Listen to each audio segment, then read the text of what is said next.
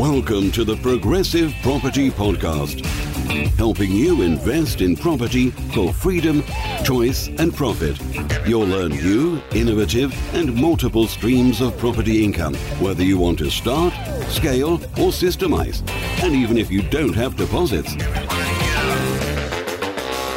Hi, Kevin McDonald here and welcome to the Progressive Property Podcast. In this week's episode of the podcast, I'm joined by someone really special. So Carol Neales has done over 57 projects since 2017. 57 projects with over 240 plus units. So Carol, thank you for joining us. Thank you for asking me to be here. You're more than welcome. So for many people in the progressive community know of Carol Neales, but for those that are listening in and they don't know you yet, so tell us a little bit about you, your your background, and where you're based in the country. So I live in Greater Manchester. Greater Manchester. Yeah. So for me that doesn't really know Manchester that well, what does Greater Manchester mean? Friendly people. Friendly people. Easier to do deals, yeah. Right. Really friendly people. And when you've done all your projects, are they all in and around Manchester? Yeah, most of them are around Manchester.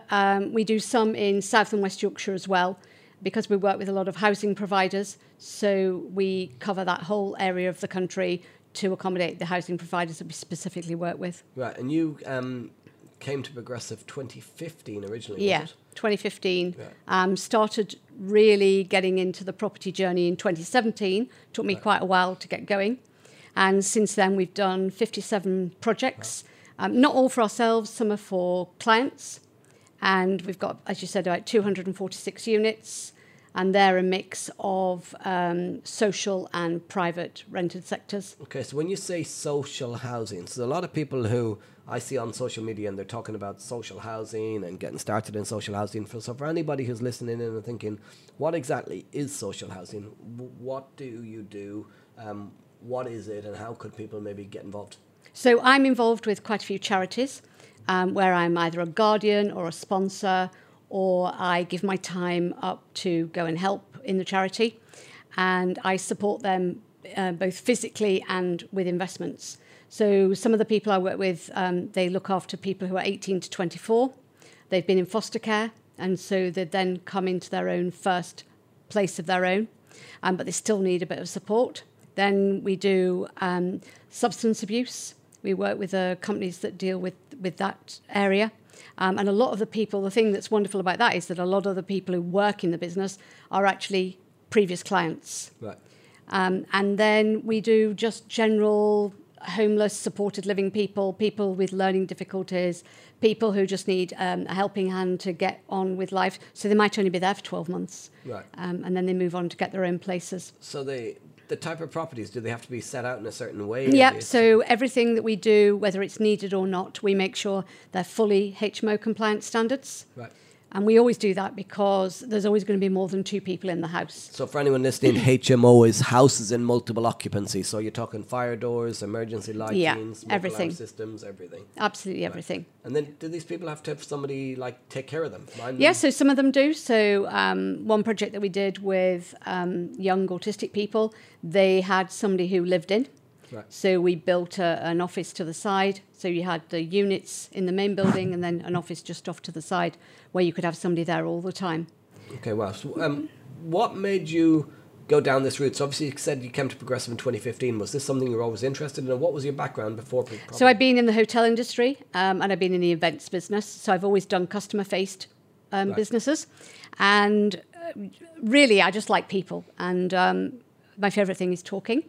So I experienced situations previously where I'd seen children who weren't being looked after. I'd also lost quite a lot of money in the last recession, and my life had changed dramatically. And I realised if it could happen to me, it can obviously happen to absolutely anybody. Yeah. And I realised that we're also quick to judge people who fall on hard times.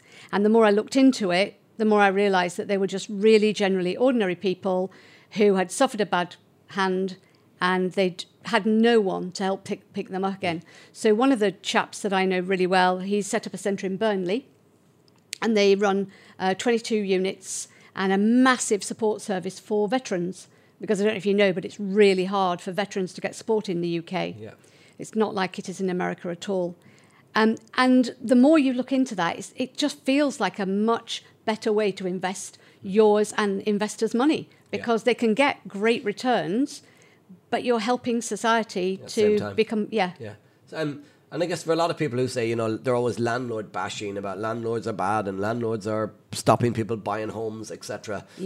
For what would you say to those type of people who are listening to this, maybe about what are landlords all bad? No, they're not. I just think they have a preconceived idea about us, because I would say that the majority of people I know, especially the ones that have come into the industry in the last 10 years, their properties are amazing. They're all really concerned.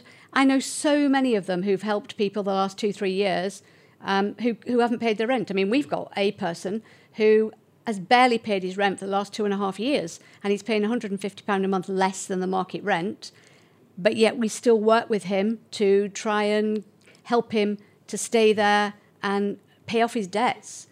Landlords are really great. I guess like anything, you can get good and bad car mechanics and good and bad landlords, good and bad everything. In terms of your social housing, so these tenants, obviously they're, you know, from drug addiction to alcoholism to children issues, etc. They cannot pay their own rent, I guess. So is it all government funded? How does that side of it? Yeah, it is. It's pretty much government funded, except where you have a small sector of the homeless sector where they have to find work. That might be 10, 16 hours a week, and they have to pay a top-up from their work. So they will pay, let's just pretend, they'll pay £100 towards utilities. Because they have to learn to take responsibility. They have to learn to budget, manage. They have to learn to go out and be in a job. Because if they've come out of prison, they've been institutionalised. And what we're trying to do is we're trying to help them back into the system. Yeah, completely. Okay. And then regards the property, so the lot of people that I meet and you hear about and see on social media and stuff is think, well, if I give my property to somebody who's on drugs or was on drugs and coming off drugs, or somebody who's just out of prison, my house will get completely trashed, etc. Do you have much issues with damage? How do you mitigate that risk? Hand on heart, I couldn't say that it's never happened. Of course it has happened. But by the same token, it's definitely happened with private tenants as well. So, I wouldn't say that just because people have had substance abuse or been in prison, they're going to be any different whatsoever. I can show you properties I renovated, and within 2 weeks, I wanted to cry because we had doctors and vets and all, and the places were terrible. So it's no different, no different at all. But we have contracts with the landlords. So the landlords would have a contract with our company, and we maintain the property in general. The only thing the landlord would ever have to look after would be the plumbing, the roof, that sort of thing. And then if we ever hand it back, which we generally haven't so far, we've renewed the leases for everybody, it gets handed back in the condition we took it, assuming fair wear and tear. But if a door got broken, we would replace it. There's no comeback to the landlord on that. So you're basically doing these on like rent-to-rent contracts? For the landlord, yeah, absolutely. Yeah. So if you were an investor, I might take your money, buy a property, renovate it for you, offer you a 5-year lease, and that's it. You're completely hands off. Right. So you can source. So as well as just going to a landlord and offering him guaranteed rent for his property and then renting it out for supported living, you're actually finding properties for investors. Yeah. And then offering them not only to find them a property and do it up and add value for them, but actually rent it, give them 5 years guaranteed rent as well. Yeah. So they've got a hands-free, completely literally hands-free portfolio. Yeah, because a lot of people we work with, they don't live anywhere near where we are. Yeah. So they want the line of least resistance. Okay. And you said you do this in different towns across just across the north of England or anywhere? So one of our providers that we work with quite closely, they operate in different areas. So they might operate in Swindon or Worcester, Birmingham. Yeah. So we're doing things around there for them. But what we have to make sure of is wherever we work, we have people that we can trust to do the work, because that's really, really important that everything goes right. Does the landlord get similar rent to a normal rent that they get from a normal tenant? For sure. Yeah. And the major bonus is no voids, no management fees at all. So they have none of those problems. And, even if you had a buy-to-let, if you get a new tenant in, you've got to pay inventory in, inventory out, and tenant fine fees. You have none of that. Yeah. So you save about 22% over the year. I suppose over 5. So if you say a 5-year contract to a landlord, when you give it to, do you give it to a local council or like to a housing provider? No, I usually, I do some with local councils, but the majority of mine are arrangements I have with housing providers that I have a specific relationship. And will they give you a 5-year contract as well? Or they give me. So the thing that's really lucky for me is that because I work with them so closely, I get preferential rate, which I can offer around the country. Right. So it's not, you don't really have that worry that, you take on a property for 5 years and then the provider says we only need it for 6 weeks or something. No, never. Yeah. Never. Okay.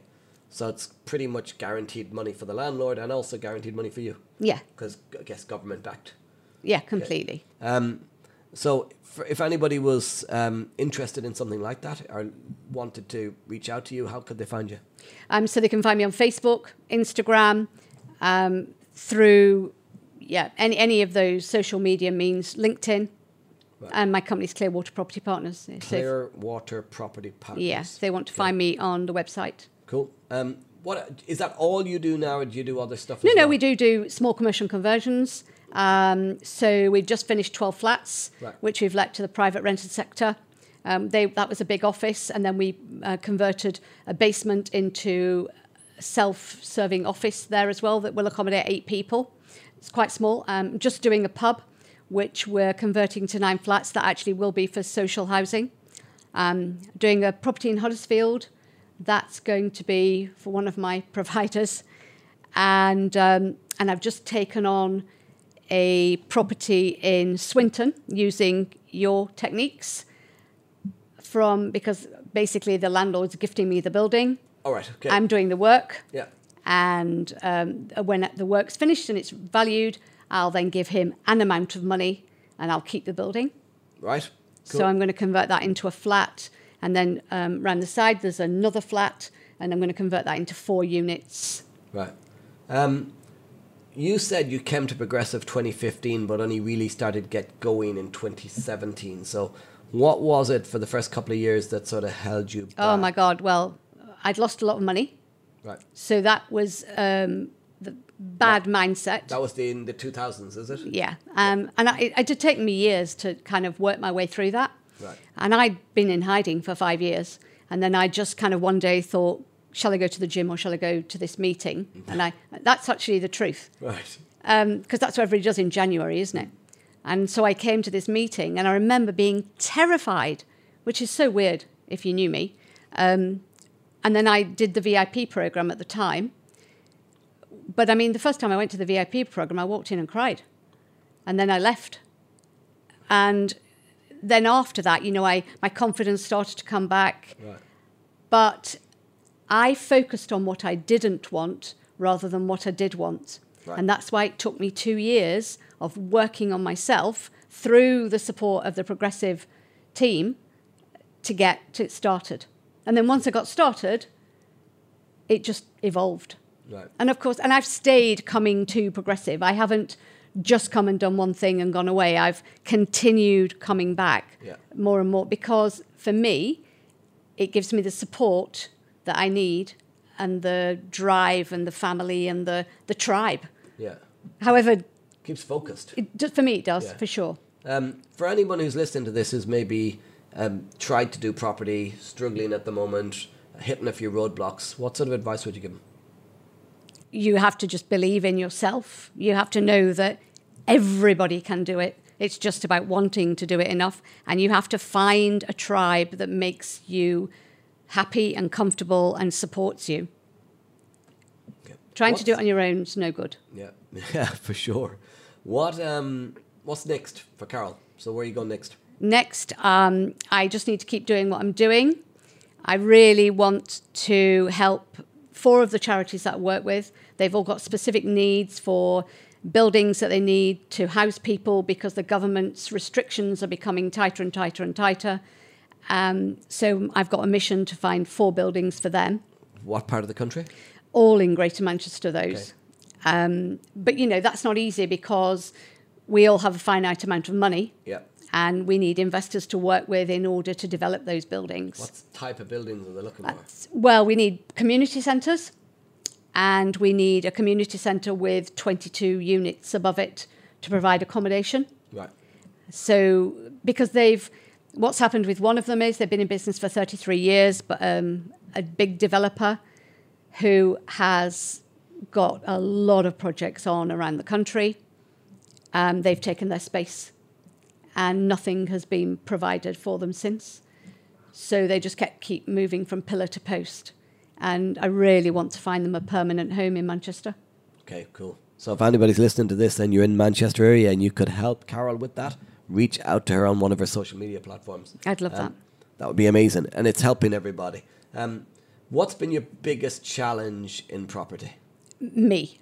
My mindset, my belief in myself, my self-worth, 100%. Now, for people listening to this, to listen to somebody who's done 57 projects to say, me, my self-worth, they'll be like, what are you talking about? So could you give us a bit more into that? It's just true. I did a mastermind, a retreat in Marbella not that long ago. And you have to do your goals and your achievements for 3 years.